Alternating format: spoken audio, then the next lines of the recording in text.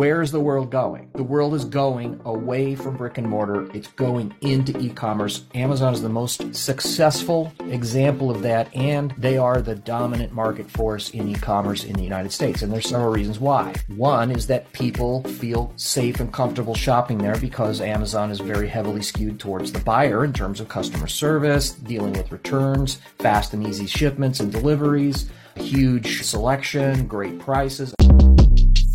Shortcast Club.